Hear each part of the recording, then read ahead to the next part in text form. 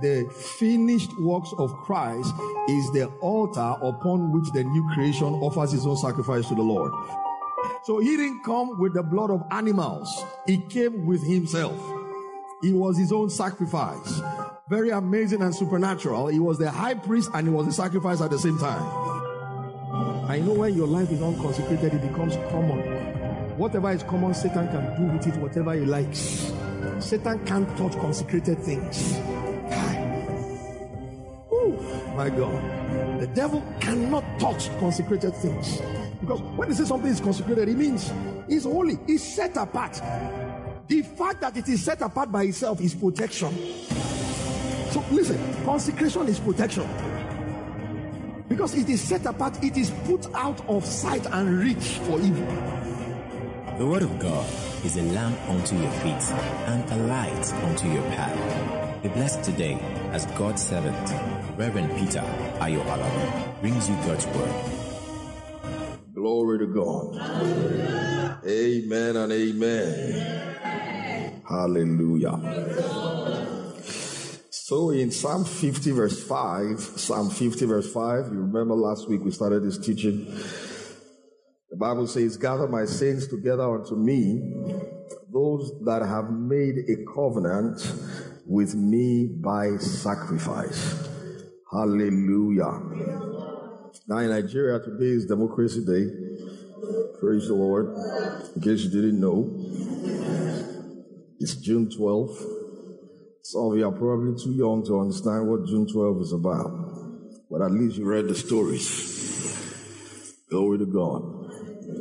Some of us were very young at that time. We're old enough to understand that war was looming on Nigeria at that time. You know, when the mandate of MK Abiola was scuttled by the, military administration of Babangida at that time. Ask your neighbor, do you even know who Babangida is? He doesn't have a female gender called Mamangida, praise God. In case you're thinking about that. You see, so it's important we pray for Nigeria. Amen. Somebody said, as bad as things are in the UK right now, things are really bad there. Economy is really in shambles. Knife crimes all over the place. Yet the people keep saying, God save the Queen. You see what I'm saying? Of course, not all of them. In other words, no matter how bad things are, don't curse your country. All right? Bless Nigeria. Are you hearing what I'm saying? People have this slang these days. They say, I pray that Nigeria doesn't happen to you. Now, they know what they mean by that. You know what I'm saying? But that is already making Nigeria a curse word. Nigeria is not a curse. Nigeria is a blessing. Somebody say Nigeria is a blessing. Say this nation will prosper in the name of Jesus. And so because it's Democracy Day, I'll tell you before I go into my teaching, all right, if you are, which I believe almost everybody here would be, all right, of voting age, all right, please get your PVCs and vote. And then try to join the political party. Amen. It's not about just voting. The voting is actually the very little part of it. Joining a political party is more important. And then try to enter into the ranks. It is godly to be in politics. Say amen to that. Amen. I'm not teaching on that today, but I just wanted to let you know. It's not a sin for a Christian to be in politics. All right? When a person gets elected into governmental offices, Romans 13 says he is a minister of God. All right? But some, of course, get there to become ministers of Satan. Praise God. They are not serving the purpose of God. But a Christian can go into politics. So if you feel led to go to politics, it's okay. So you can let us know. We'll teach you more in the Bible how to go about it. And then also teach you some simple wisdom steps the Bible tells you to do. Because you need to really flow with politicians if you will do politics. It is called contact without contamination. Say amen, somebody. Ask your neighbor, do you have a PVC? I have. I've always had for a long time. Amen. Let them steal your PVC. I believe part of how they rigged the last election is they stole my PVC for a while. I couldn't find it. I'm serious. I couldn't find it for a long time. I don't know who they connived with in my house that gave it to them. After the election, I now found it. And now I've kept it very safe. Did you see that? So please, it's important that you do that. Someone asked, Dad, can't you tell us who to vote for? No, it's not in my jurisdiction. And I also don't owe you to tell you who I will vote for. It's my personal decision. Are you hearing what I'm saying? If you vote for anybody, you are still my member. Even if you vote for Satan, you are still a member of this church. Glory to God. I hear what I'm saying. And you shouldn't fight people for who they choose to vote for. All right? Don't get into extremes of hatred and say, why would you ever vote for so and so? Well, it's their choice. Are you getting what I'm saying now? So don't fight with people online. Don't fight with people physically. Don't lose covenant relationships over politics. Because the politicians you're fighting about, they eventually make up. And so don't make your life more difficult. All right? Be careful with your utterances in this season. All right? The Lord laid in my heart to make this admonition. Be careful with your utterances. Don't say things that will make your life difficult. Don't abuse other people because of their own choices. For all you care, your boss at work might be one of those that made those choices you are insulting. And when he sees your post, you are losing your job. Then that person you voted for, you go and collect job from him. Are you hearing what I'm saying now? Or you go and insult somebody's choice, and that's the same choice your father made. Say anybody who votes for so and so person is the enemy of Nigeria, and your father has voted for him. So is your daddy now the enemy of Nigeria? When you see him next time and you're greeting him like this, say, just stay there, don't stand up. You see what I'm saying? It's possible for a husband to vote for somebody and the wife vote for another. Are you hearing what I'm saying? Praise God.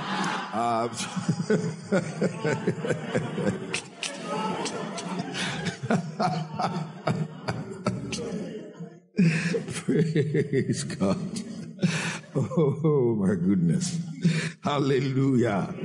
So Psalm 50 and verse 5. He said, gather my saints together unto me, those that have made a covenant with me by sacrifice. The NIV says, gather to me these consecrated people who made a covenant with me by sacrifice. These consecrated people. To be a saint means you've been set apart. It means you've been set apart. And I always like to say this and clarify that a saint is not something you become after you're dead and go to heaven. A saint is what you became when you received Jesus. We are his consecrated people. Remember Peter saying, you are a chosen generation, a peculiar people, a holy nation. You see, peculiar there means special, consecrated, different. That's what it means. So we are saints now. We are holy now. Hebrews 3:1, it says, wherefore, holy brethren, partakers of the heavenly calling. So right now on earth, we are saints. So we don't become saints after we die. We become saints the day we receive Jesus as our Lord and Savior. So you can actually call yourself Saint Peter, Saint, Shola, Saint Tunde. Glory to God. Ask your neighbor, what saint are you? Saint what? Glory to God. Do you see now? The Passion Translation says, gather all my devoted lovers, my godly ones, whose hearts are one with me, those who have entered into my holy covenant by sacrifices upon the altar. Look at that. I love the Passion Translation of it. It says, gather all my devoted lovers, not fans, devoted lovers. Did you see that? My godly ones, whose hearts are one with me, those who have entered into my holy covenant by sacrifices upon the altar. Amplified Classic, it says, gather together to me, my saints, those who have found grace in my sight. Have you found grace in the sight of the Lord? Can you see that? He said, those who have made a covenant with me by sacrifice. What the psalmist is really saying is that we became saints by the sacrifice of the Lord Jesus Christ. So that is how come we became the saints of God. It is by the sacrifice of our Lord Jesus Christ. We saw also last week in 1 Peter 2:5, which is where the title of this series comes from. He said, ye also, as living stones, that's the way it is in the originals, he says, are built up a spiritual house. Can you see? An holy priesthood to offer up spiritual sacrifices acceptable to God by Jesus Christ. And I wanted to pay attention to that phrase, by Jesus Christ, because all our sacrifices, that is spiritual sacrifices, are by Jesus Christ. And next week, Sunday, I'm going to talk about our altar. And we're going to see that the altar in the New Testament, all right, where we offer our sacrifices is actually the sacrifice of Christ. That is, the finished works of Christ is the altar upon which the new creation offers its own sacrifice to the Lord. We're going to see that next week Sunday in more detail. And it's the reason why you see Peter here saying, we are a holy priesthood to offer up spiritual sacrifices acceptable to God. And then it says it is by Jesus Christ. You notice the writer of Hebrews says the same thing in Hebrews 13:15. He says, by him, therefore, let us offer sacrifice of praise from the fruit of our lips. He says, giving thanks unto his name. So when he says by him, he's simply saying he is the altar upon which our sacrifice is offered unto the Lord. You notice in John 4, the Lord Jesus speaking with the woman at the well said, he said, the time or the hour cometh when neither here nor in Jerusalem will you go to worship. He says, for God is spirit and God is seeking. Did you see those who worship him in spirit and in truth? He says that, and what he's trying to say to the woman there is that after and upon his finished works, did you see that now? The man or woman who receives him, glory to God, will have an altar which is spiritual where he will worship God. So the location of or the debate about Jerusalem or in Samaria at that time will no longer be relevant. It will now be in Christ. Did you see that now? That is, whether you are in Jerusalem or Samaria, what will now count is that you are in Christ. That is what will make your worship acceptable unto God. So say after me this one, say, Jesus is my altar. Say, his finished works is my altar. Hallelujah. Last week we also saw that Father Abraham offered sacrifices. In Genesis 22 verse 9, the Bible says, and they came to the place which God had told him of. And the Bible says, and Abraham built an altar there and laid the wood in order and bound Isaac his son. Did you see that? And laid him on the altar upon the wood. Of course, you know what he was going to do there. He offered up Isaac as a sacrifice. He was going to kill him. Then the Lord stopped him and told him to look behind him. There was a ram caught in a thicket, which was supposed to substitute for Isaac. And in that act, God was simply demonstrating how that man cannot pay for his own sins, but he has sent Jesus, his son, to be the substitute. Jesus is our substitute. Is that not good news to you this morning? It's good news through all the ages. Jesus is my substitute. Did you see? So he did not just die for me, he died as me. Did you see that now? He died as me. The death I was supposed to die, Jesus Christ died that death. When James wrote about it in James 2 and the 21st verse, Apostle James, the brother of our Lord Jesus in the flesh, said, was not Abraham our father justified by works when he had offered Isaac, his son, upon the altar? So he said, Abraham offered Isaac, his son, upon the altar. Glory to Jesus. We also see that in the Old Testament, Solomon offered sacrifices unto God. King Solomon. I know you know many things about King Solomon, but there are very many good things about him. In 1 Kings chapter 3, King Solomon made affinity with Pharaoh, king of Egypt, and took Pharaoh's daughter and brought her into the city of David, and all that. And verse 4, and the king went to Gibeon to sacrifice there, for that was a great high place. Notice there, he went to the great high place to offer a sacrifice. 1,000 burnt offerings did Solomon offer upon that altar.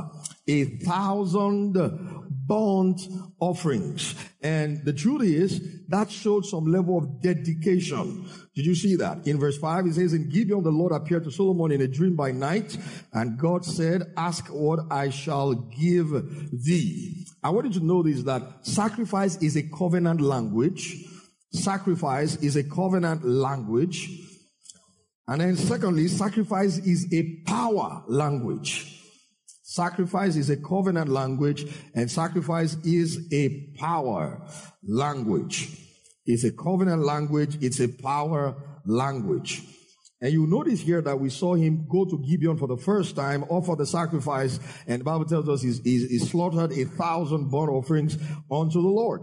But you will notice later on in his reign, when they dedicated the temple built by Solomon, the Bible tells us he had offered prayers unto the Lord and requested that the manifest presence of God would always be toward that temple. And hear how God responds to him in 1 Kings 9. And we're going to read the first 3 verses. 1 Kings 9, verse 1 to 3. And it came to pass, when Solomon had finished the building of the house of the Lord, and the king's house, and all Solomon's desire which he was pleased to do, that the Lord appeared to Solomon the second time, as he had appeared unto him at Gibeon. And the Lord said unto him, I have heard thy prayer and thy supplication. Notice, he makes Gibeon a reference. He says the Lord appeared to him a second time as he had appeared to him in Gibeon. As he had appeared to him in Gibeon. So you see that sacrifice is really a covenant language. That God will now make that Gibeon upon which Solomon had offered a sacrifice a point of reference. Did you see that? In his dealings with Solomon. As we go further in this teaching this month, we're going to see the things we offer unto the Lord. Last week I showed you we offer ourselves unto the Lord. We're going to look more intently into that this morning. We offer prayers unto the Lord as sacrifice. Our prayer is like incense unto the Lord. And I'll tell you that one thing about sacrifice is that there must be a place and a time for it. There must be a place and a time for sacrifice. There has to be a place and a time. Solomon chose Gibeon, and he said it was a great high place. So, for example, when you're offering sacrifice of prayer unto God, you must have a prayer place where you pray daily. You must have a prayer time when you offer up your prayers unto the Lord. That is how it can become a reference point. You need to understand that though God is omnipresent, that is, He's everywhere, you are not. Therefore, God will usually meet you at a place. God will meet you at a time. He exists in past, present, and future.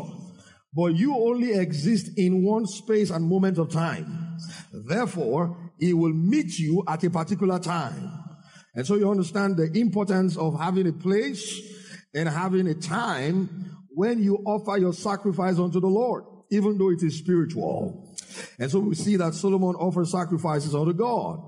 And so there are sacrifices we also offer.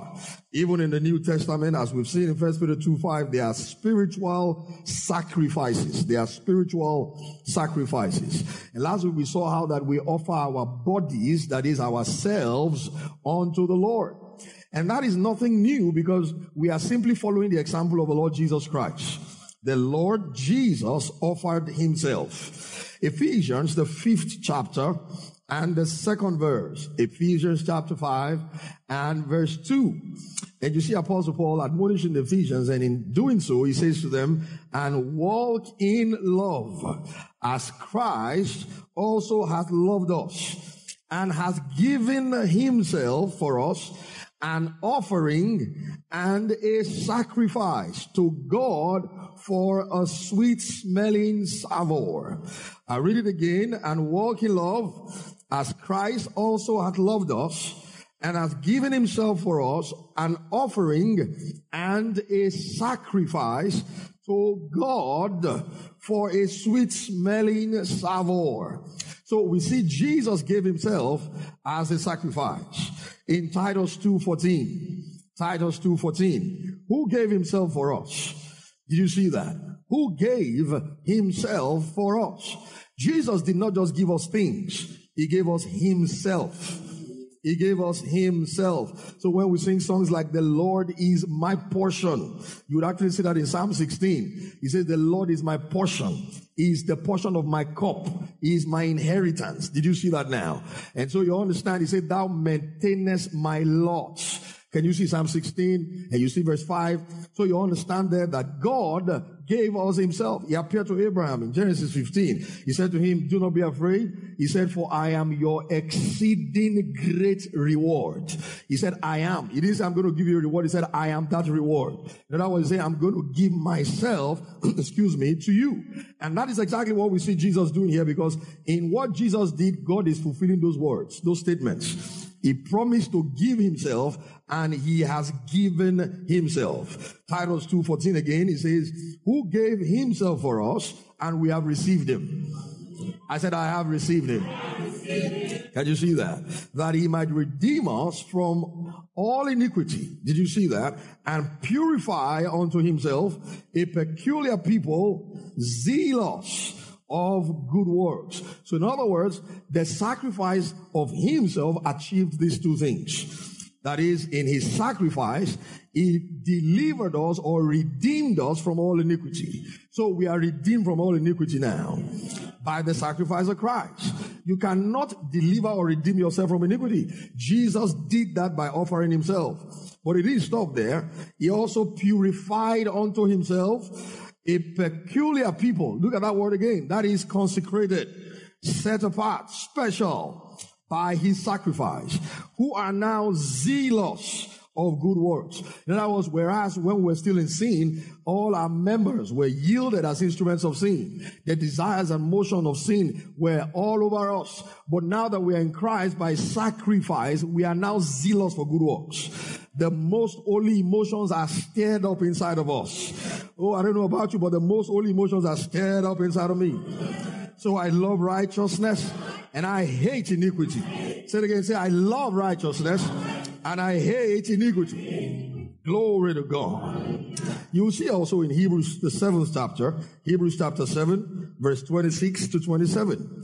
He says, for such an high priest became us, who is holy, harmless, undefiled, separate from sinners, and made higher than the heavens, who needeth not daily as those high priests. So he's making a comparison here between the Levitical priesthood and the priesthood of our Lord Jesus Christ. So those high priests, he's talking about the sons of Levi, starting with Aaron and his sons and those that came after him. So he says, Jesus needed not daily as those high priests to offer up sacrifice, first for his own sins, because he didn't have any sins.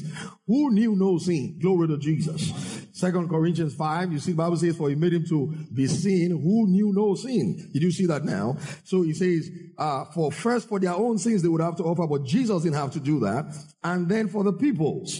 For this Jesus did once, when he offered up himself. Did you see that again? So he didn't come with the blood of animals. He came with himself. He was his own sacrifice. Very amazing and supernatural. He was the high priest and he was the sacrifice at the same time. Did you see that? In the Old Testament, the high priest will come with a sacrifice. Jesus in his own walk came as the high priest and came as the sacrifice. What a wonderful Savior. Can you say amen, somebody? In Hebrews 8 and verse 3, Hebrews 8 and verse 3, he says, for every high priest is ordained to offer, did you see now? Is ordained to offer gifts and sacrifices. Wherefore, it is of necessity that this man, and he's talking about Jesus, have somewhat also to offer. You know, anytime you see some of these verses, it reminds you, like we always say, that the Lord Jesus Christ is a man. And he's still a man now. Come on now, I said Jesus is a man. I feel like getting closer to you now. I said Jesus is a man. Is he your man? My man. Jesus is my man. Now don't say my guy, but is my man. Did you see that? Yes. So in Hebrews 8:3, he says, for every high priest is ordained to offer gifts and sacrifices, wherefore it is of necessity that these men, and that's Jesus is talking about, have somewhat also to offer. But we notice, what did he offer? He offered himself. He didn't offer the blood of goats or bulls. Did you see that? And that is to tell you that Christ is our own high priest. Christ is my high priest. Say it like a minute. Say, Christ, the Lord Jesus, is my high priest. Say it again. Say, Christ, the Lord Jesus, is my high priest. You know, when you understand the sacrifice of Jesus, which is himself, and when you read, of course, in the book of Hebrews, he calls it his blood.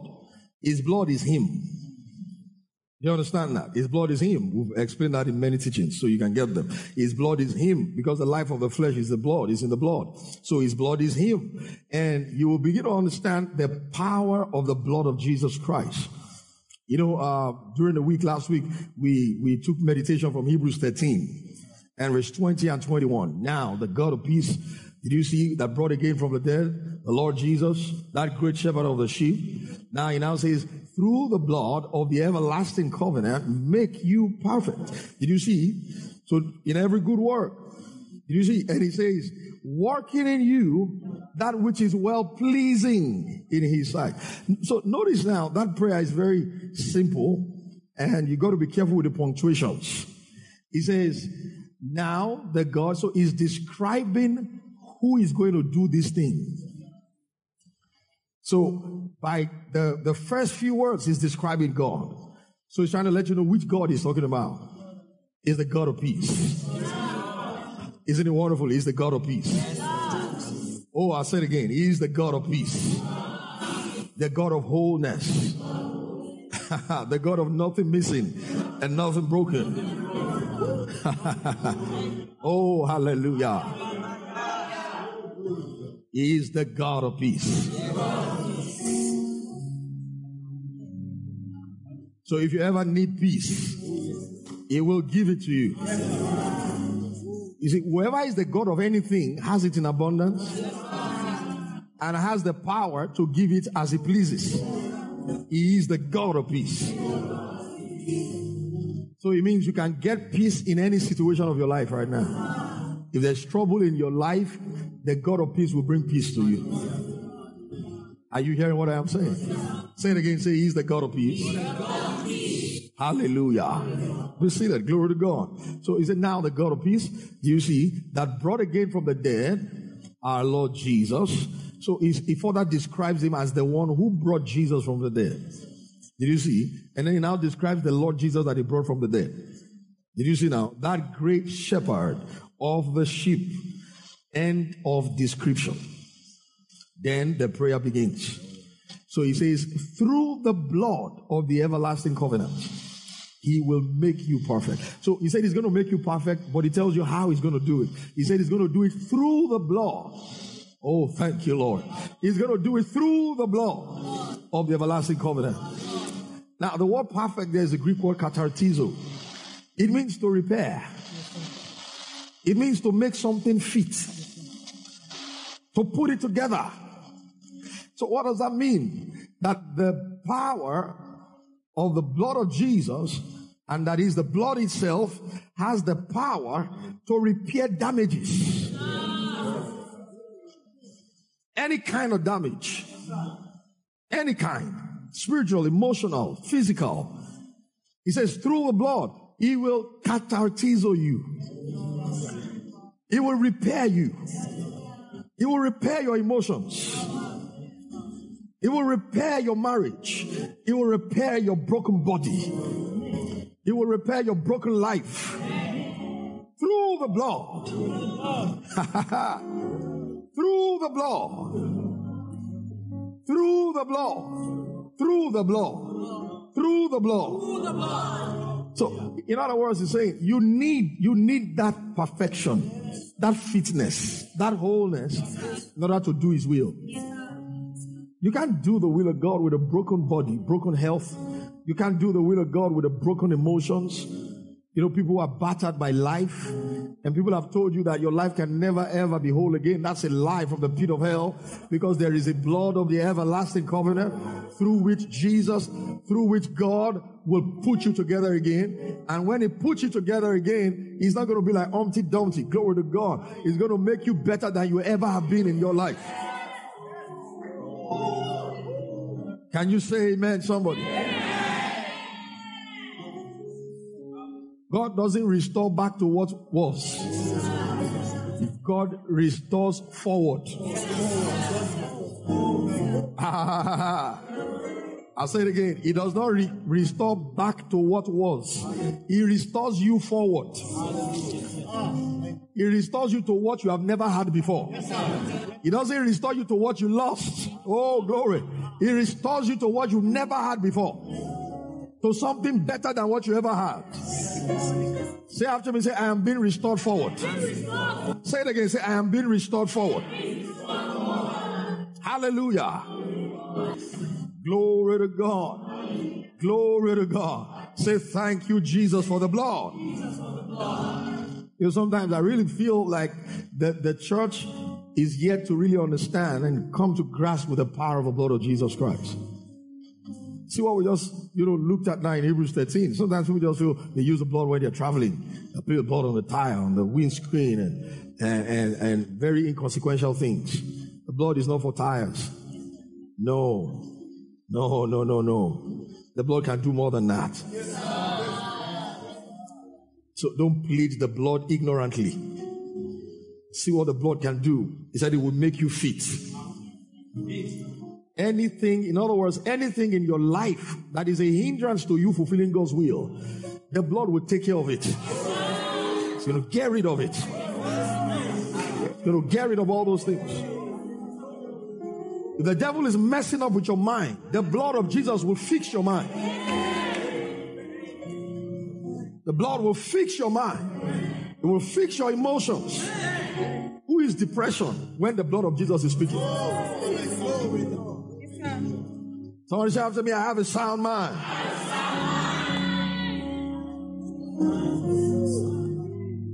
I will say to anyone who's experiencing any form of attack of the devil in your mind, plead the blood. You pray that prayer through the blood of the everlasting covenant. It makes my mind perfect. It makes my mind sound. I have soundness of mind by the blood of Jesus Christ. It's happening to some of you now. It's healing your mind now. Online and on ground. It's healing minds now. It's mending what is broken. It's mending what is broken now. It's fixing your mind. It's regulating your mind. You are not going to lose that mind. No, you are not going to lose. You are not going to lose your mind. You will not lose your mind. He makes you whole. He leads you beside the still waters. He restores your soul. He restores your soul. He restores your soul. He restores your soul now. He restores your soul now. He restores your soul now. He restores your soul. He restores your soul now. He restores your soul now. He restores your soul now. Oh yes, Lord. Oh yes. Thank you, Lord. In Jesus' name. Hallelujah. Even if your mind was whole before, there is a higher level of wholeness for you now. Yeah. Your thinking process becomes exceptional. Exceptional creativity. Optimal functionality. Optimal functionality. Optimal functionality. Your mind is brought into its best shape ever. In the name of Jesus. Do you receive that? Shout amen one more time. Glory to Jesus. That's the work of the Holy Ghost. Thank you, Lord. Thank you, Lord Jesus.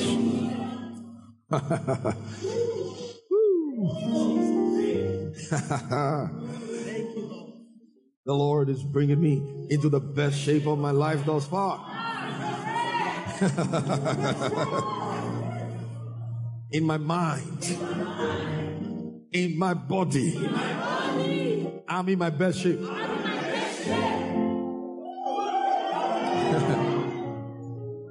And I told you, our best days are not ahead. They are in the present, continuous, perpetual. They are in the present, continuous, perpetual. That even right now, I'm in my best shape. By tomorrow, I'll be in my best shape. By next tomorrow, I'll also be in my best shape. It's present, continuous, and it is perpetual. Glory. I'm not chasing after it. No. It is present with me already.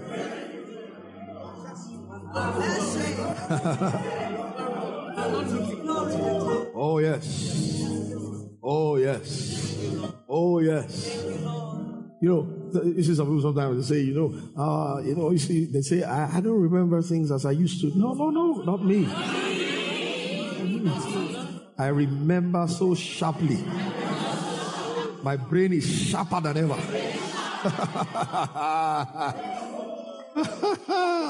Sharper than ever before. No room for depression. No room. See, if I look at somebody and say, we don't do depression.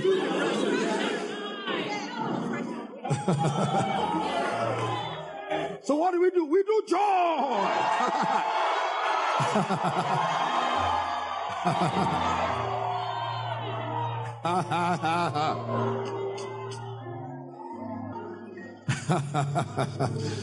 Oh yeah, joy is what we do.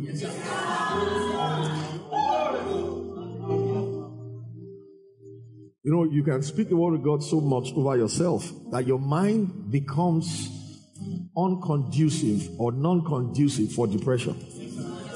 That if depression comes close to your mind, the force of the joy of the Lord will kill it. That depression can't thrive. It can't thrive around me. Yes. It can't thrive around me. Yes. You know, because the joy of God is so infectious. Yeah. Yeah. So you can't carry the spirit of joy and be catching depression. No. Not me. You know, the world is looking for solutions. But the solution is in the Word. It's in the Word. It's in the Word. See, let me tell you this. The devil has no response to the blood. The blood is very powerful. It's the most powerful thing. Because by that blood we have been saved. He purified us by that blood. That blood washed all our sins away. Listen now, not the sin of just one man, the sins of the whole world. Something that can take away the sins of the whole world. There's nothing he cannot do. Yes, sir. And that's why that prayer in Hebrews 13 is very, very important. I took time to explain to you. Through the blood, notice what he calls that blood, the blood of the everlasting covenant. So the blood is everlasting. The blood is everlasting. The blood is everlasting. You know, Wigglesworth used to say, there is nothing in me that the blood does not cleanse. There is nothing in me that the blood does not cleanse. There is nothing in me that the blood of Jesus Christ does not cleanse. The blood reached into the heavens. The blood reached into hell. The blood reached into eternity. Nothing stops the blood. The blood moves anywhere. And I tell you why, is because wherever the blood flows, the spirit goes. Because Jesus offered that blood by the eternal spirit. That's why that blood is eternal. Did you see that? And so don't forget, that blood is Jesus himself. That's his life. That's his life. That's his life. So he is our high priest. Hebrews 9:11. But Christ being come and high priest of good things to come, he is not an high priest of bad things, he's an high priest of good things, by a greater and more perfect tabernacle, not made with hands, that is to say, not of this building. Did you see that? So what he did therefore is spiritual. unlike those of the men under the Levitical priesthood, which was physical. And so you see also in Hebrews 10 and verse 21, and having an high priest over the house of God. Still referring to Jesus. And having an high priest over the house of God. And you notice, what house is the house of God? Hebrews 3:6 says, whose house are we? In other words, we are the house of God. We are the house of God over which Jesus is the high priest. We are the house of God over which Jesus is the high priest. Hebrews 3:1 tells us again, we quoted it earlier on, that Jesus is our high priest. He says, wherefore, holy brethren, partakers of the heavenly calling, consider the apostle and high priest of our profession, Christ Jesus. The word profession, there's the same word confession. It's the same word confession. That's why in verse 6 of that same chapter, he said, but Christ has a son over his own house. Whose house are we if we hold fast the confidence and the rejoicing of the hope firm unto the end? Can you see that? So he is our high priest. In Hebrews 9:14, and I would encourage you, as I've always done over the years, the book of Hebrews chapters 8, or begin 7, 8, 9, and 10. Read those 4 chapters as often as you can. It's going to change your life entirely.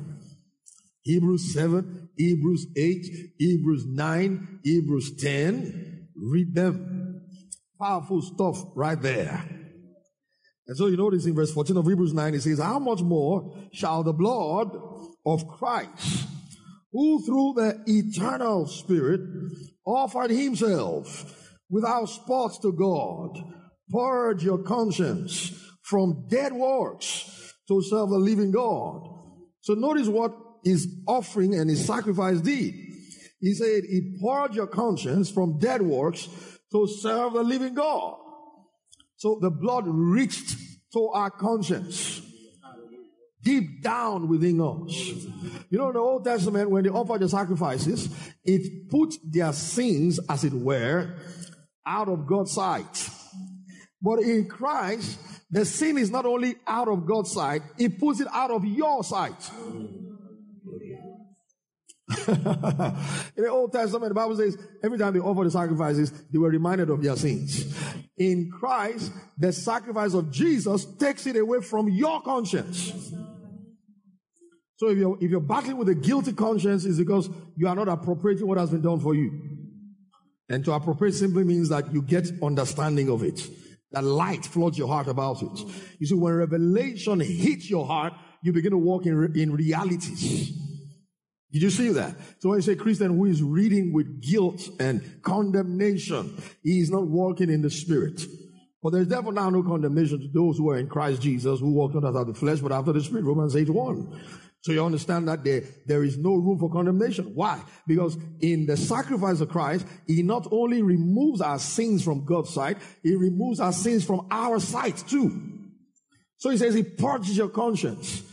Because with an evil conscience, that is a remembrance of your sins, he says you cannot serve God. It's impossible to approach God boldly when you're always mindful of what you've done wrong. And worse off is that your mindfulness of your wrong will make you repeat your wrong. So, but by the blood of Jesus Christ, it takes it off your mind, takes it off your conscience. You are forgiven. And you are forgiven so you will sin no more. You are not forgiven so you feel like you can just do whatever you like. No, you are forgiven so you will sin no more. And so you can serve the living God. So his blood reaches to your conscience and purges your conscience so you can serve the living God. Verse 24 to 26 of the same chapter, Hebrews 9. For Christ is not entered into the holy places made with hands, which are the figures of the true, but into heaven itself, now to appear in the presence of God for us. Nor yet that he should offer himself often, as the high priest entered into the holy place every year with blood of others. So he's making a contradistinction between Jesus Christ and his sacrifice and the sacrifices of the men of old. For then must he often have suffered since the foundation of the world. Oh, glory to God. He says, but now, once in the end of the world, as he appeared to put away sin. How? By the sacrifice of himself. He has put sin away. When John saw him in John chapter 1 verse 29, the Bible tells us he saw Jesus coming towards Jordan, and he says, behold the Lamb of God, which taketh away the sins of the world. That's what the writer of Hebrews is also saying. He has appeared once. You know, one of the operating words in the book of Hebrews is once and for all. Once and for all. He didn't have to do it twice. He did it once because he was efficacious. He did it once because he got it the first time. He did it once because he hit the target the first time. He did it once because he completed it at once. And so he sat down. Not because he was tired, but because he was done. If Jesus sacrificed it once, I tell you, the name of Jesus works once. Yes, from the first time you call it, it works.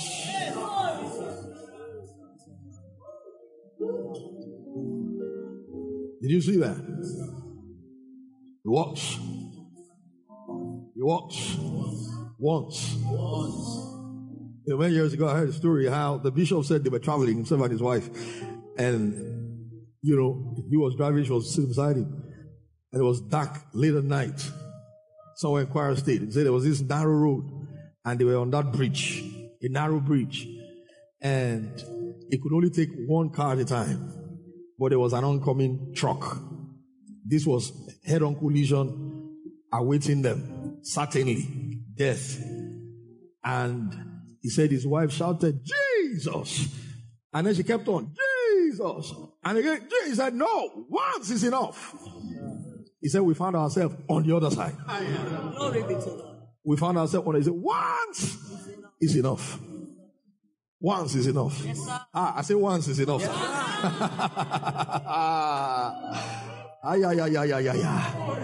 Once is enough. The mistake that many people make is they feel it is at the mention of the name. It is at the name. If you don't know the name, the mention of it has no power. Oh boy. I said, if you don't know the name, the mention of the name has no power. Philippians chapter 2, and we read from verse 5. Let his mind be in you, which also was in Christ Jesus, who though was in the form of God, thought it not robbery to be equal with God. Let's keep reading on to verse 9. And he says, but made himself of no reputation, and took upon him the form of a servant, and was made in the likeness of men, and being found in fashion as a man, he humbled himself and became obedient unto death, even the death of the cross. 9. Wherefore God also hath highly exalted him, and given him a name that is above every name. Go to 10. He says that at the name, notice he didn't say at the mention, he said at the name. At the name. At the name. At the name. At the name. Onoma. O-N-O-M-A. That's the Greek word for name there. So it's not like God gave him another name. He had been named Jesus from birth. So now he's talking about what happened after he was raised from the dead. He didn't get another name when he was raised from the dead in terms of christening.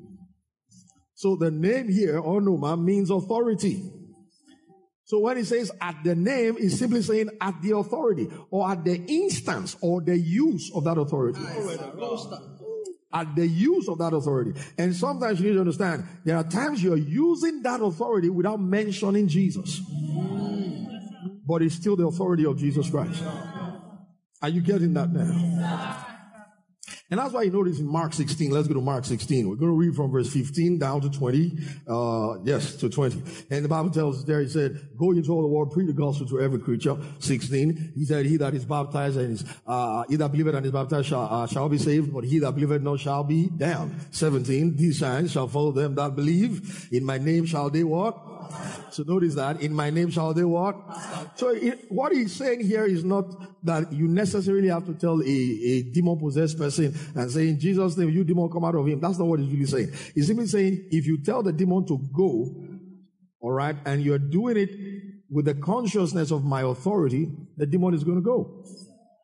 Because a lot of people say in Jesus' name, leave, but the demon didn't leave. Because they mentioned Jesus, but they have no revelation of his authority.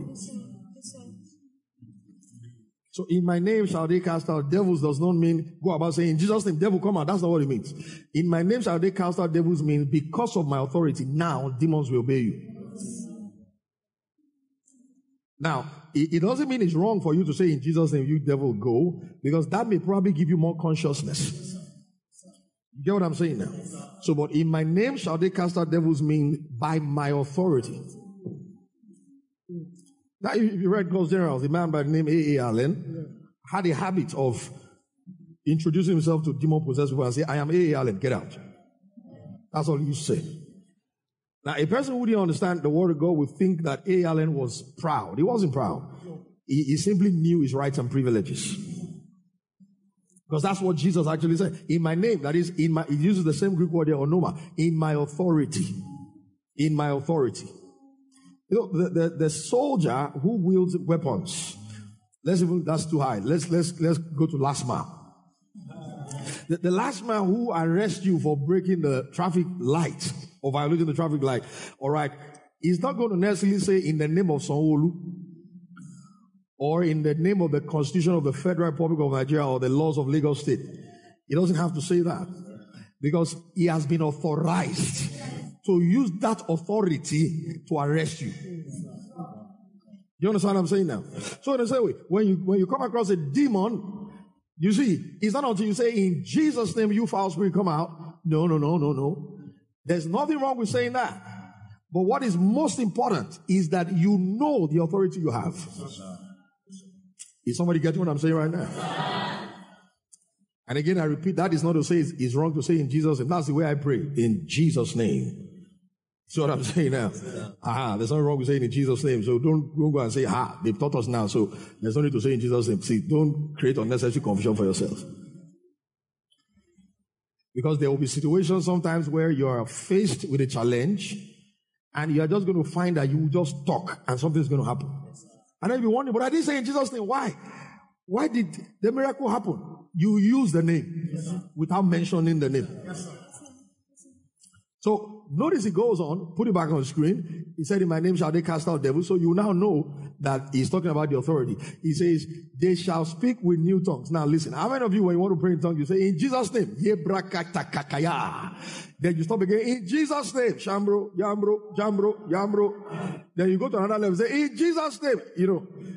So, in other words, he's saying, every time we pray in tongues, we're actually using his name.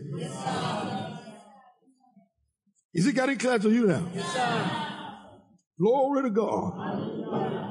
Some of you are too much on social media, so don't be thinking it's what happened during the week that I'm talking about. But they say people should put the name of Jesus all over the place. That's not what I'm talking about. This just entered into my message. Say amen to that. Amen. But it perhaps might just help you so that you're not confused by all those nonsense some people do, sometimes criticizing Christians for putting the name of Jesus. So what if they put the name of Jesus? Did they use your data? So if people say, let's put the name of Jesus out there because we call on him as our savior to save our nation, there's nothing wrong with that. There's nothing wrong with that. There's absolutely nothing wrong with that. It's a good thing to do. But make it a lifestyle. Don't sensationalize it. Call Jesus anywhere, anytime. We have Jesus on the door of our house. He's been there for over 2 years. I have it like that. It's a sticker. Jesus written in red against a white background. When you enter my house, that's the first thing you see. Jesus. I love it like that. This is what I'm talking about. So is the consciousness of his authority. He's given us the power of attorney to use his name. The power of attorney means that, years ago, a lawyer was, a very fake lawyer.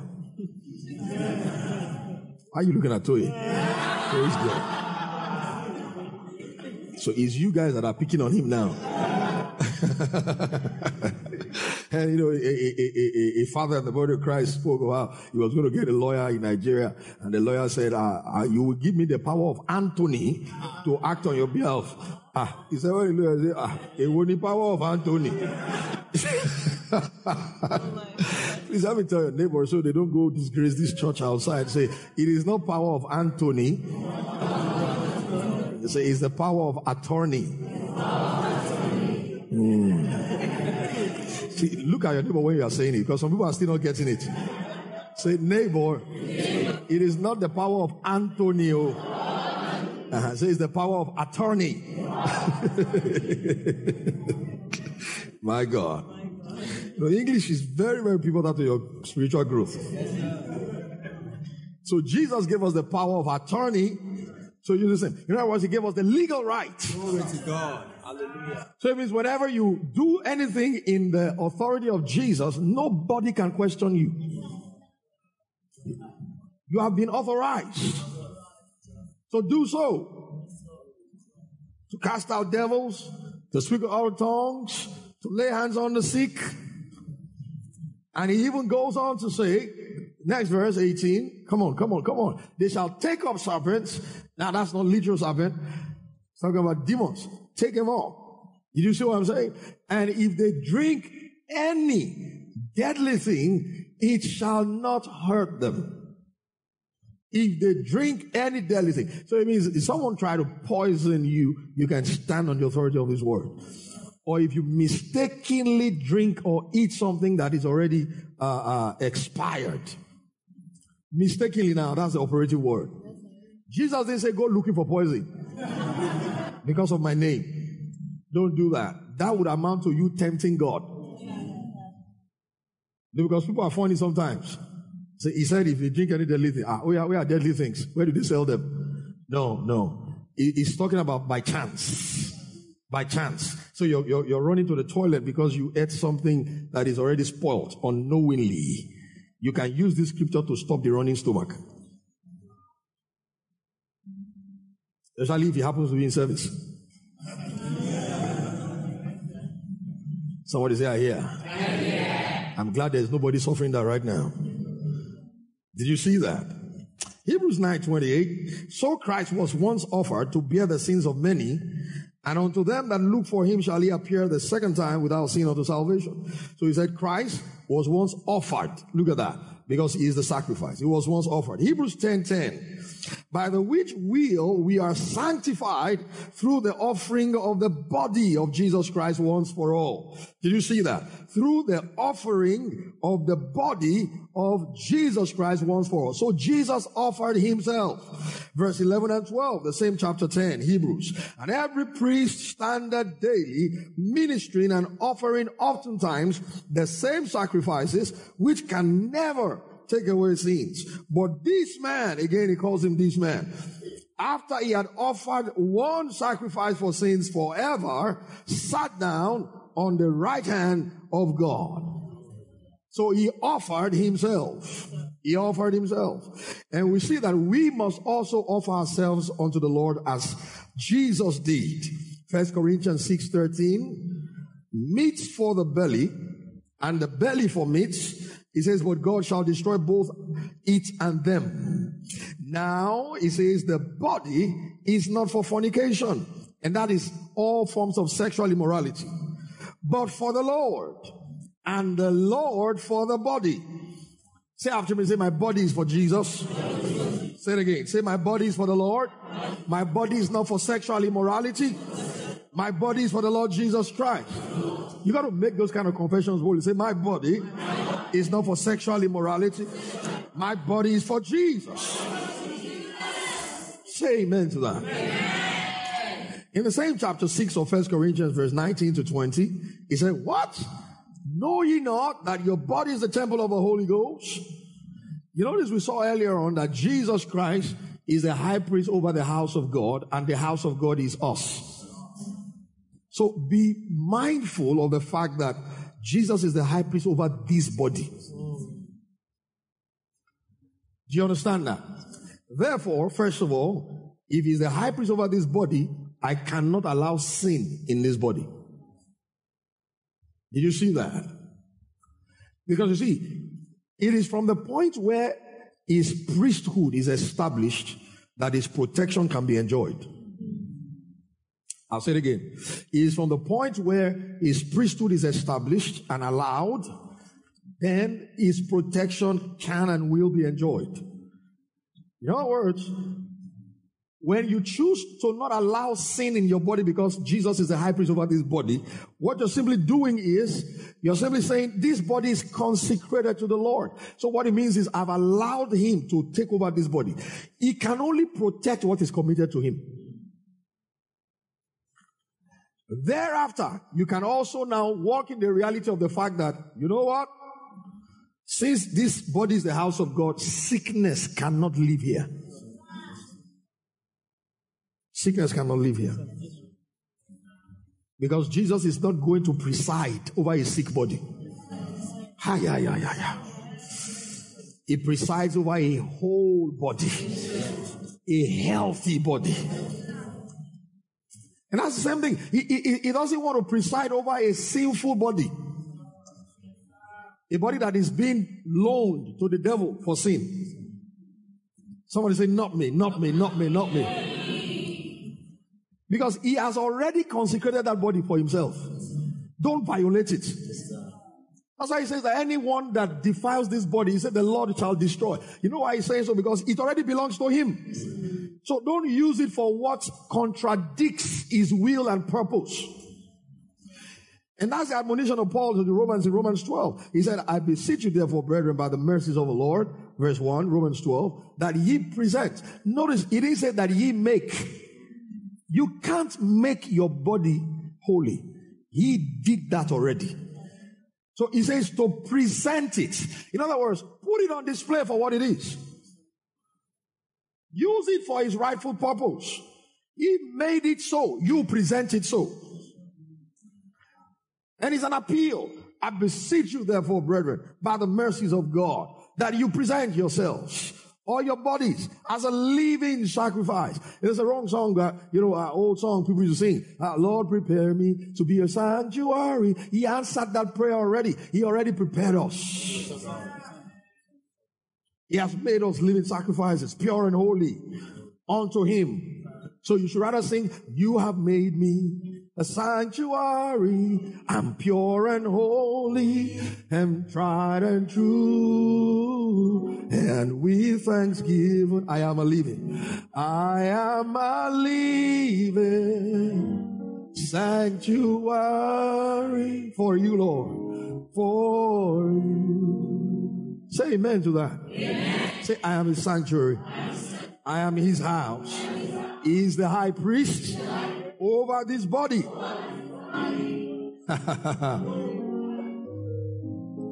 Did you see that? You see, that Agin used to say, it's important for us to be God inside minded. God inside minded. In other words, be conscious of the fact that God is in you. Be also conscious of that the fact that you are God's possession. He owns this body. He owns this body. So I'm going to give this body to him in the way I live, in the things I do. And therefore, I'm also confident of the fact that he protects this body. I told you one of my confessions for divine health is that any sickness that tries to defile this body is destroyed. Because he cannot preside over a sick body. He protects his own house. We need to really understand the lordship of Christ. You can't expect Jesus Christ to run all over the place for you, protecting you, when you have not even allowed him to be the Lord over you. God is a very gentle man. In his mercy, he protects us even when we mess up. But I tell you, there are certain situations of life that if he doesn't really have lordship over you, he may not be able to help you, sir. I tell you that. Don't open the door of your life to Satan. Let the lordship of Christ be so established in your life that, Lord, I am yours. I'm yours to command. Whatever you want me to do, wherever you want me to go, whatever you want me to say, I am yours. Oh, yes, I am yours. Oh, glory to God. Say after me, say, my body is the temple of God. Say it again. Say, my body is the temple of God. Paul says that again in 1 Corinthians 6, 19 to 20. What? He said, know ye not that your body is the temple of the Holy Ghost, which is in you, which ye have of God, and ye are not your own, for ye are bought with a price. Therefore, he said, glorify God in your body, and in your spirit, which are God's. Glorify God in your body. So do things that glorify God with that body. And this is the reason why you see Paul teaching the Corinthians, and by extension, he teaches us that when we all stand before the judgment seat before the Lord Jesus, we will all give account of the things done in the body. Things done in the body. So it means after he paid the price for this body, he expects you to do certain things with this body. Things that glorify him. So at the end of every man's life, believers now, because the man who refused to accept Jesus as Lord and Savior, he's not going to stand before the judgment seat. The Greek word for that is bema. He can't be there. He's already judged. You see that in Mark 16:16, he that believeth and is baptized shall be saved. He that believeth not is damned. That is his own judgment because he refused Jesus Christ. But for the man who received Jesus, he says, you've been bought with a price. So he now tells you have an assignment. Glorify God in your body. Find the will of God, the plan of God for your life. Follow it to the fullest. Because when you finish your race on this side of eternity, you will stand before the judgment seat, and it's going to ask you to give account of what you did in the body. And it's very simple. First point of call. Did you preach the gospel of Jesus? That is the first and the highest way to glorify God in your body. Is to preach the gospel of Christ. Is to preach the gospel of Christ. He said, now we are ambassadors for Christ. 2 Corinthians 5:21. We are ambassadors, 20 rather. Ambassadors for Christ, as though God did beseech you by us. Did you see that? We are his ambassadors. We pray you in Christ's stead. Be ye reconciled unto God. The same way God was in Christ, verse 19, reconciling the world to himself. He said he has now committed unto us the word or the message of reconciliation. Therefore, when a man receives Jesus Christ, he has an assignment to use this body that God has already paid for to preach the gospel of Christ. You can build mansions, estates, buy cars, live in the best parts of the world, in the best cities in the world. But when you stand before the Lord Jesus Christ, the first thing that matters the most is, did you do the work of ministry? The work of ministry is preaching Jesus Christ to the unsaved. The work of ministry is discipling those who are saved. The work of ministry is to get involved in the local church, the wisdom of God on the earth. That's the work of ministry. And time is counting. So he gave himself. We must give ourselves to. And that's the first and the ultimate sacrifice that we offer in the New Testament, is the sacrifice of our lives.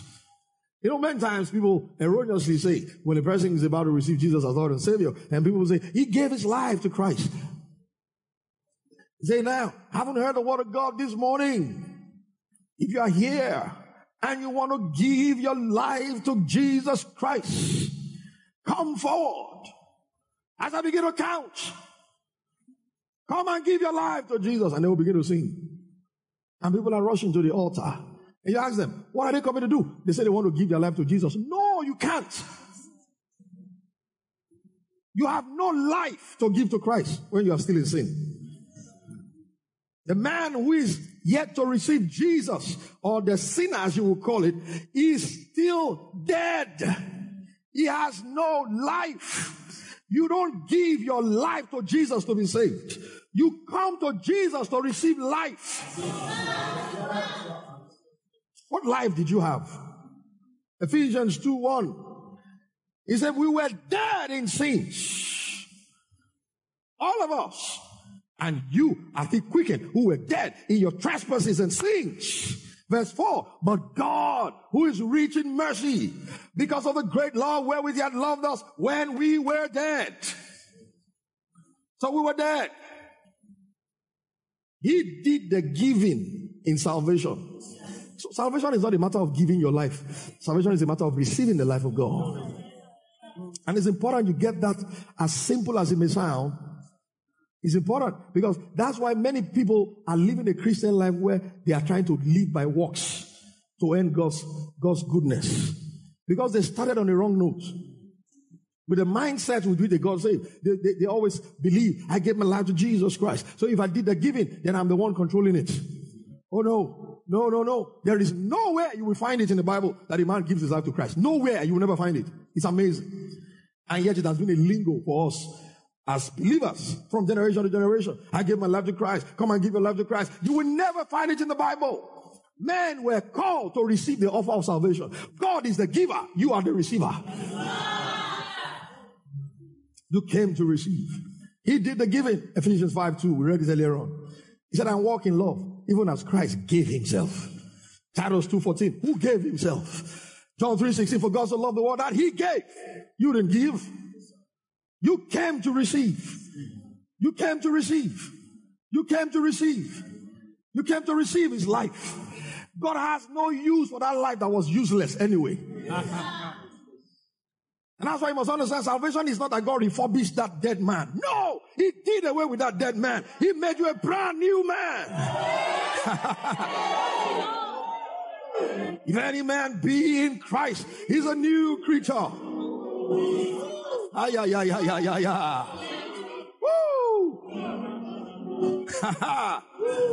And let me tell you, Bible historians say when Paul said that statement, because you see, he said it, they wrote it down. They said he was shouting it.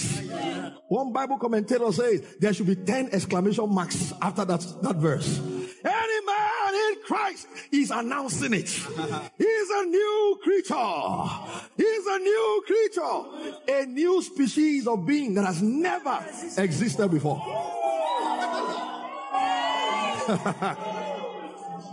Sit down. And so the idea of I gave my life to Christ is like saying I brought that old man. For what? What will God do with it? Say, God, take this man, this old man, so that he will do, so that he will embellish it or turn it to cadaver. And they'll be using it in medical school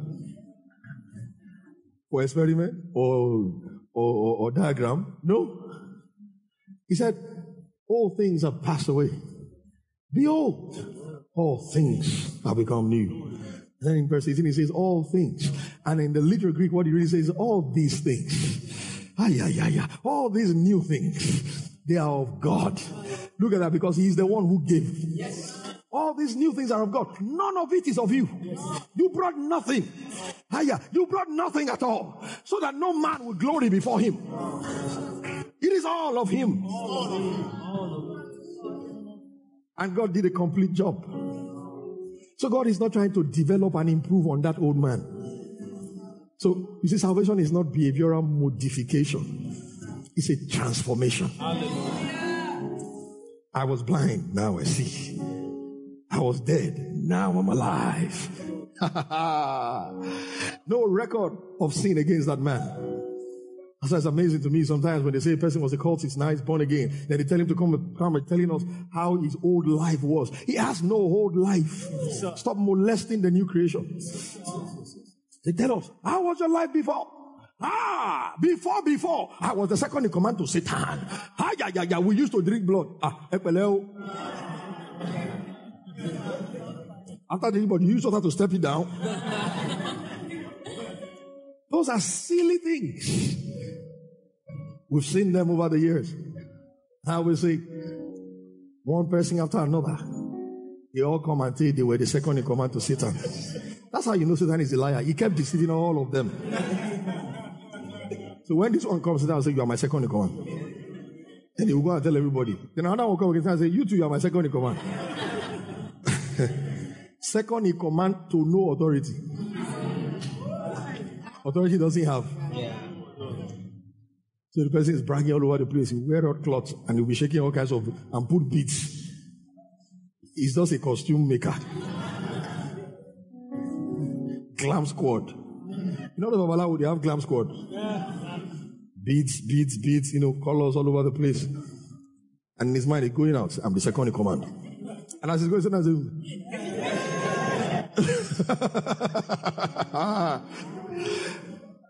anybody that comes to tell those kind of stories is not genuinely saved. Because the things in the new creation are too amazing that they take all your attention. You can't even think of the past. How can you see this glorious light and you can still look back into darkness to tell us how it used to be? No. We keep gazing in this light We gaze into this light. For Jesus said, he that believeth and followeth me shall not walk in darkness, but he shall have the light of life. And that light shine in the darkness. The darkness comprehended it not. It displaces darkness completely. So it is after we received his life, then we now give it to him. Galatians 2:20 and 21. I am crucified with Christ, Paul said.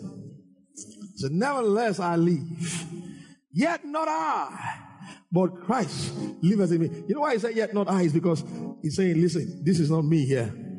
Because when I came to Jesus, I received his life. Yet not I, but Christ liveth in me. He said, and the life which I now live in the flesh, I live by the faith of the Son of God. So he's saying to you he's talking about two different lives here. There is one that God has gotten rid of, but there is the one that I now live.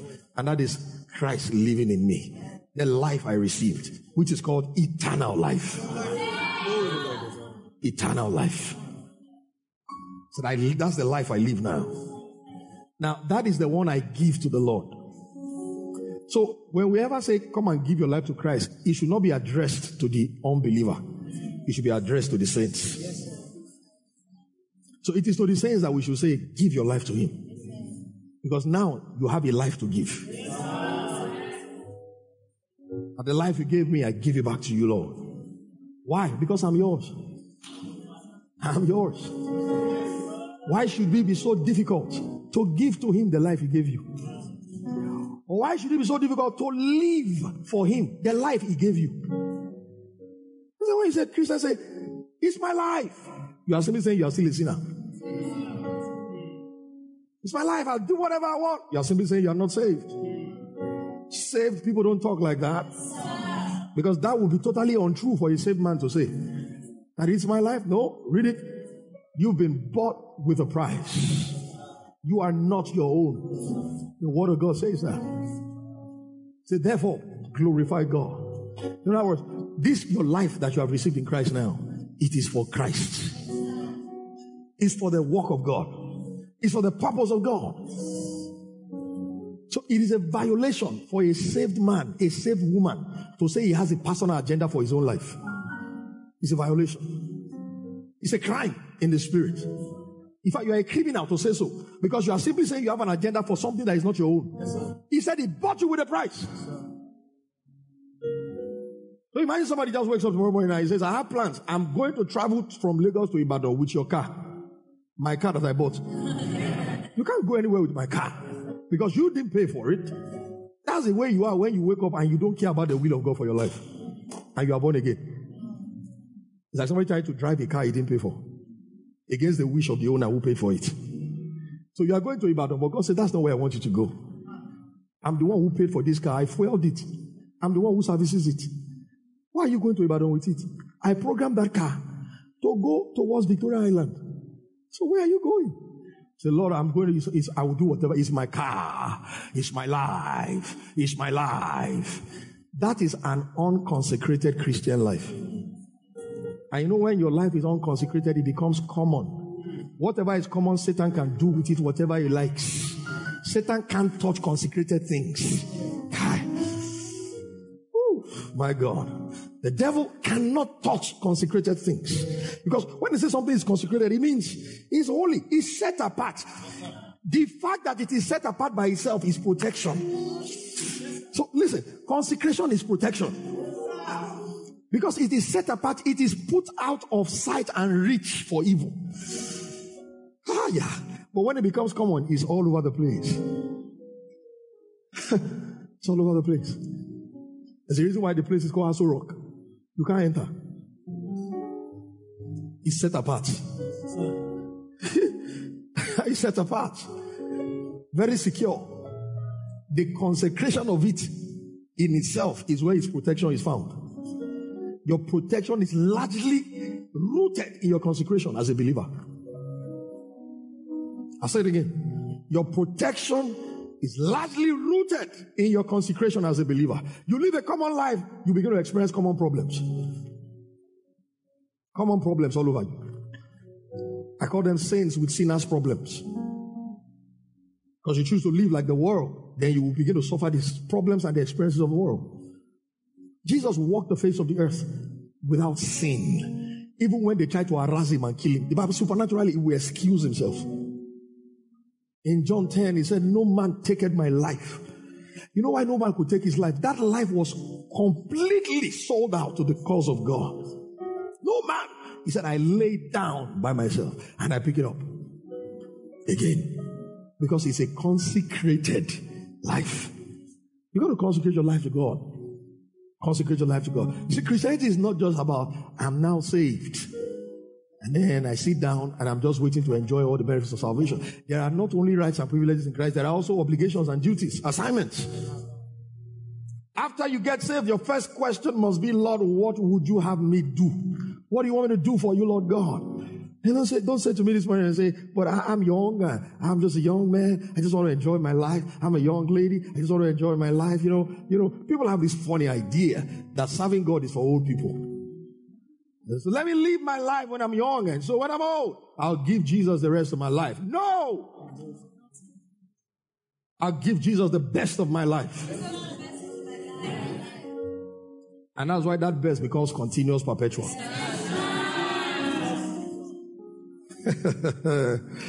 Start serving Jesus early. Start serving Jesus early. Start serving Jesus early.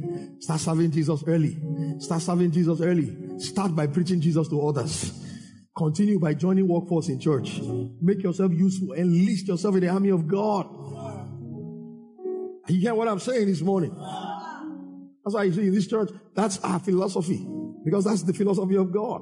Nobody is saved to warm benches. There are no VIP Christians. That once you get saved, you are in the VIP department of the kingdom of God.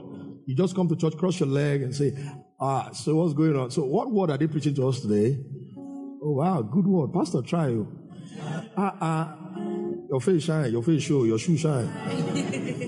So what a pastor. Ooh, see choir. My God. See voice. See as that boy they jump. Say, go, be careful. The way they take off like this.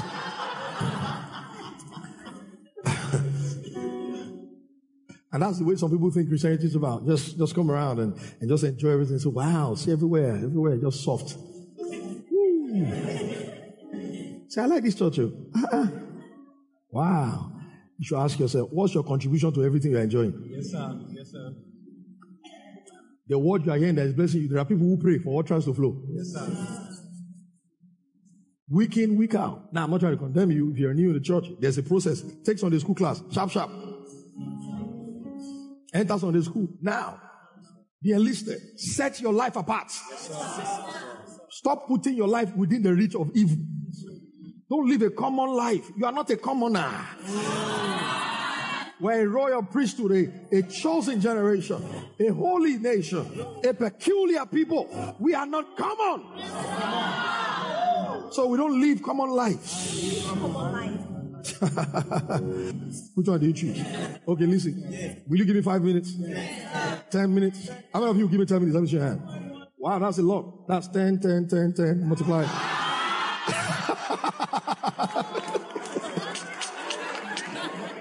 I got you.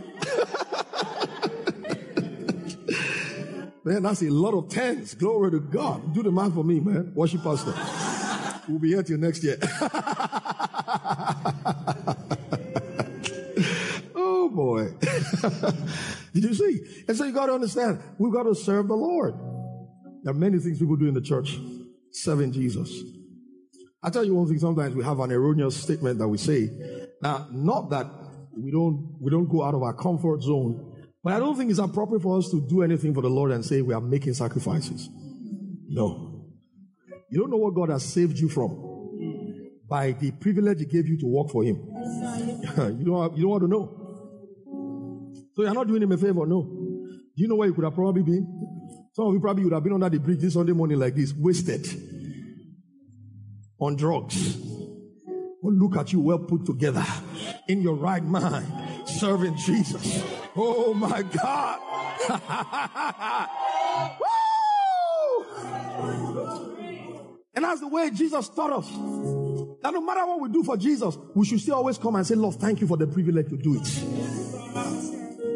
We should never come to God with an invoice. This is what I've done. This is what you have done. I've done this for you, so how far? Which you could pay me? Never. We laid on our crowns before him and said, thank you for counting me worthy. You see how Paul, the apostle, said it. He said, I thank Jesus, my Lord. 1 Timothy 1. He says, for he counted me faithful. And he put me in the ministry. Hey, yeah.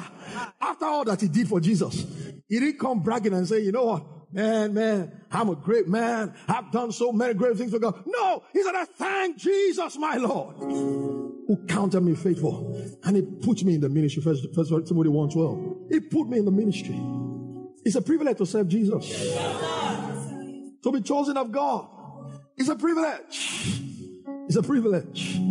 Sit down. It's a privilege. I'm closing already, don't worry. Oh, it's a great privilege. It's a rare privilege. So we don't just say, oh, I'm just making all these sacrifices for Jesus. It's not so easy. I know what I could have been doing. Hey! Something is chasing everybody in life. What you hold on to is what will determine whether that thing will catch you or not. And this privilege to serve Jesus is the best thing to hold on to. Whatever is chasing you can never catch you. Did you see that? So you see the local church, you make yourself useful. Someone will say, but how can I serve Jesus? I don't even know anything about Christian life. You learn.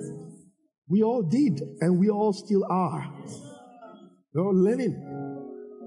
We're learning. Say, but I can't sing.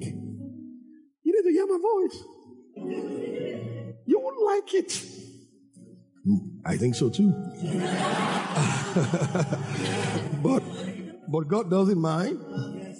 And I don't mind closing my ears for a while.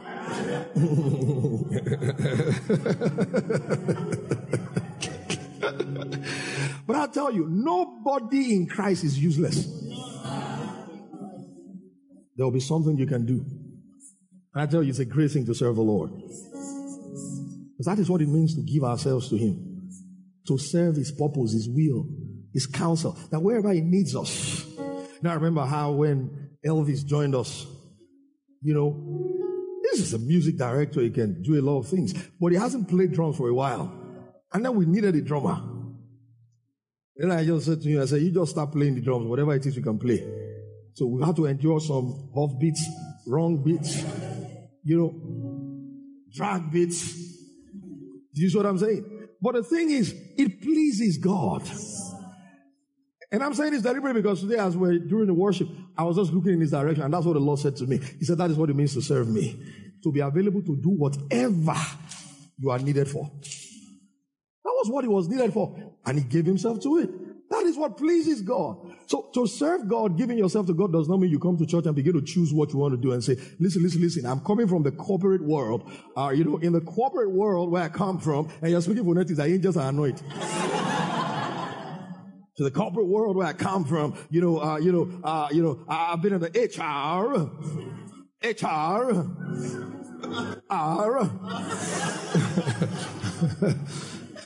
so I like to serve in your administrative system,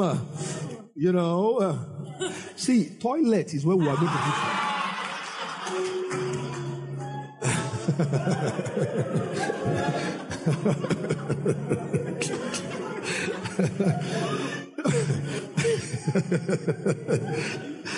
And I'll be frank with you, not because the toilet is a lowly place to serve, but that is where God wants to put people like that.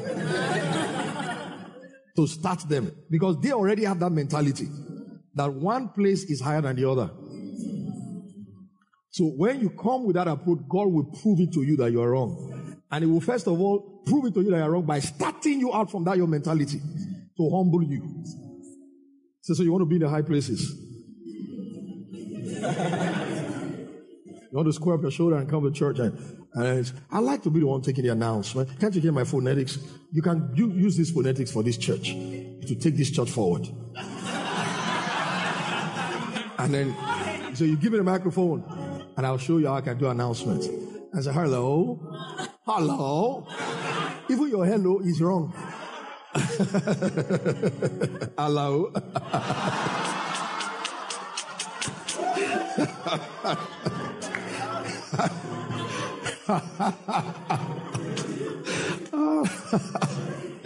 You know, the reason why God can't use and hasn't been able to use many people is because of that mindset.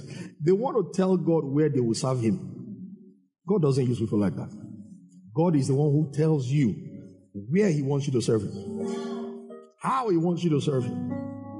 Moses got up and he felt, yeah, I sense prophecy over my life. I'm the one God will use to deliver Israel from Egypt. And then he went out to do it in his own way. He fell flat on his face. Woeful failure. Saw those two men fighting, an Egyptian against an Israelite. And he felt, this is the way I'm going to serve God. So he killed the Egyptian. And in his mind, he felt, wow, man, I've done something great.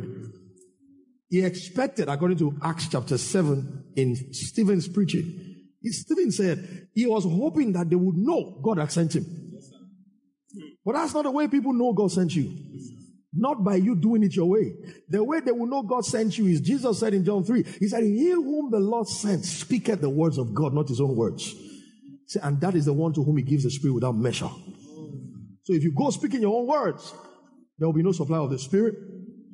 And it is the Spirit that stirs up the most holy emotions in men and persuades them to receive you. So you go your own way, you forfeit the ministry of the Spirit, then you are faced with antagonism. And you're wondering why they can't see the value in what you're doing. They will never see it because you're doing it in the flesh. The way to serve God is to say, Lord, I give myself to you. Whatever you want to do with it, do. Do with my life. When Paul met Jesus on the way to Damascus, he didn't go saying, you know what, I'm well schooled in the law. I learned at the feet of Gamaliel. So, hey, Lord. So Paul was not a lawyer. He learned the letter of the law. Moses, the Torah, that's what he meant. At the foot of Gamaliel. So I know this law, this Torah well. So, Lord, send me to the Jews. God said, no, I'm sending you to the Gentiles. So you go. I've given the apostleship to the Jews, to Peter. You go to the Gentiles. Very crazy stuff. Because Paul had the qualifications to face the Jews. Because these are people who are schooled in the law. And he is schooled in the law. So you would expect by human calculation, that should be his destination in ministry. God said, no. Go to the Gentiles to whom all your knowledge sounds stupid. So that when you are speaking, it will be the Holy Ghost stirring up in them the most holy emotions and persuading them. So that at the end of the day, you will know it is not by your intellect, it's the work of the Holy Ghost. That's how God uses people. Speaking of Moses said, I'm a stammerer. He said, that's exactly what I'm looking for. Yeah. That's some of you, what you think is your disqualification is actually your qualification before God. Say, I'm so shy. I don't like talking in front of people. I can't greet. God says, join greeters. And then you smile. And you know something, when they come to church, they don't even look at you. With all the greeters we have lined up like that, smiling. Some people will not even do as if they see anybody. They say, welcome to church. And maybe this is you that you don't like being snubbed. And God will deliberately position you in that greeters team so that you overcome that fear of being snubbed. And so that you can experience for you that what if people snub you? So what? First week, they snub you. Second week, and God keeps telling you, did you die? Because usually, when we give ourselves to Him, the benefits that we gain from it, boy, they are unimaginable sometimes. God will never use you to deplete you. Never, ever. The service of God always upgrades us. The service of God always upgrades us. So we must give ourselves to Him. We must give ourselves to Him. Apostle Paul knew this. Philippians 2:17. Yea, and if I be offered up on the sacrifice and service of your faith, I joy and rejoice with you all. In the Amplified class, he said, even if my lifeblood must be poured out as a libation on the sacrificial offering of your faith to God, still I am glad to do it and congratulate you all on your share in it. He's talking to the Philippians about this labor over their lives. He's charging them in the previous verses, and he's saying to them, he said, holding forth the word of life. Did you see that? So that I will not have labored in vain. So Paul is saying to them, and even if my labor on you is on your lives in the gospel is as though my life is poured out as a sacrifice unto God, he said, I'm excited about that too. Because he gave his life for it. Priscilla and Aquila were men like that. You see how it said in Romans 16:3-4, greet Priscilla and Aquila, my helpers in Christ Jesus, who have for my life laid down their own necks, unto whom not only I give thanks, but also all the churches of the Gentiles. 2 Timothy 4:6, for I am now ready, Paul speaking about himself, to be offered, and the time of my departure is at hand, Paul said. The Macedonians we saw last week, 2 Corinthians 8:5, and these they did not as we hoped, but first gave their own selves to the Lord and unto us by the will of God. And I believe every local church has a duty to create the opportunity for every believer to serve the Lord Jesus Christ. We have that opportunity in this church, many of such opportunities in this church. And I encourage you, if you've been coming, you've been blessed. Some of you, I look at your faces, and I've seen you come to this church, some of you on and off. But hey, get yourself planted. Take the first step. It's called Sunday school. It's going to enlighten you a whole lot. You're going to be in small groups. In the Sunday school, you have a teacher that you can ask questions about the basics of the Christian life. Because here we don't believe in just people just come and say, oh yes, I want to serve now, so just start serving. No, that's not the way it's done. You've got to be prepared for it. You've got to be sure that, yeah, you're born again, you're saved. And then even though you're saved, we want to make sure you understand the basics of salvation so that you serve with the right mentality. You are not a slave serving a master. You are a son serving your father. That's the way it works. You take the Sunday school, and then after you take your membership class. In all that process, I tell you, you will know that your heart is set and ready. And you are going to serve God with understanding and serve Him acceptably. Glory to Jesus. This message was brought to you from the Heritage of Faith Church. Our vision is raising stronger believers. For more impactful resources, visit our website at www.hofng.org. God bless you.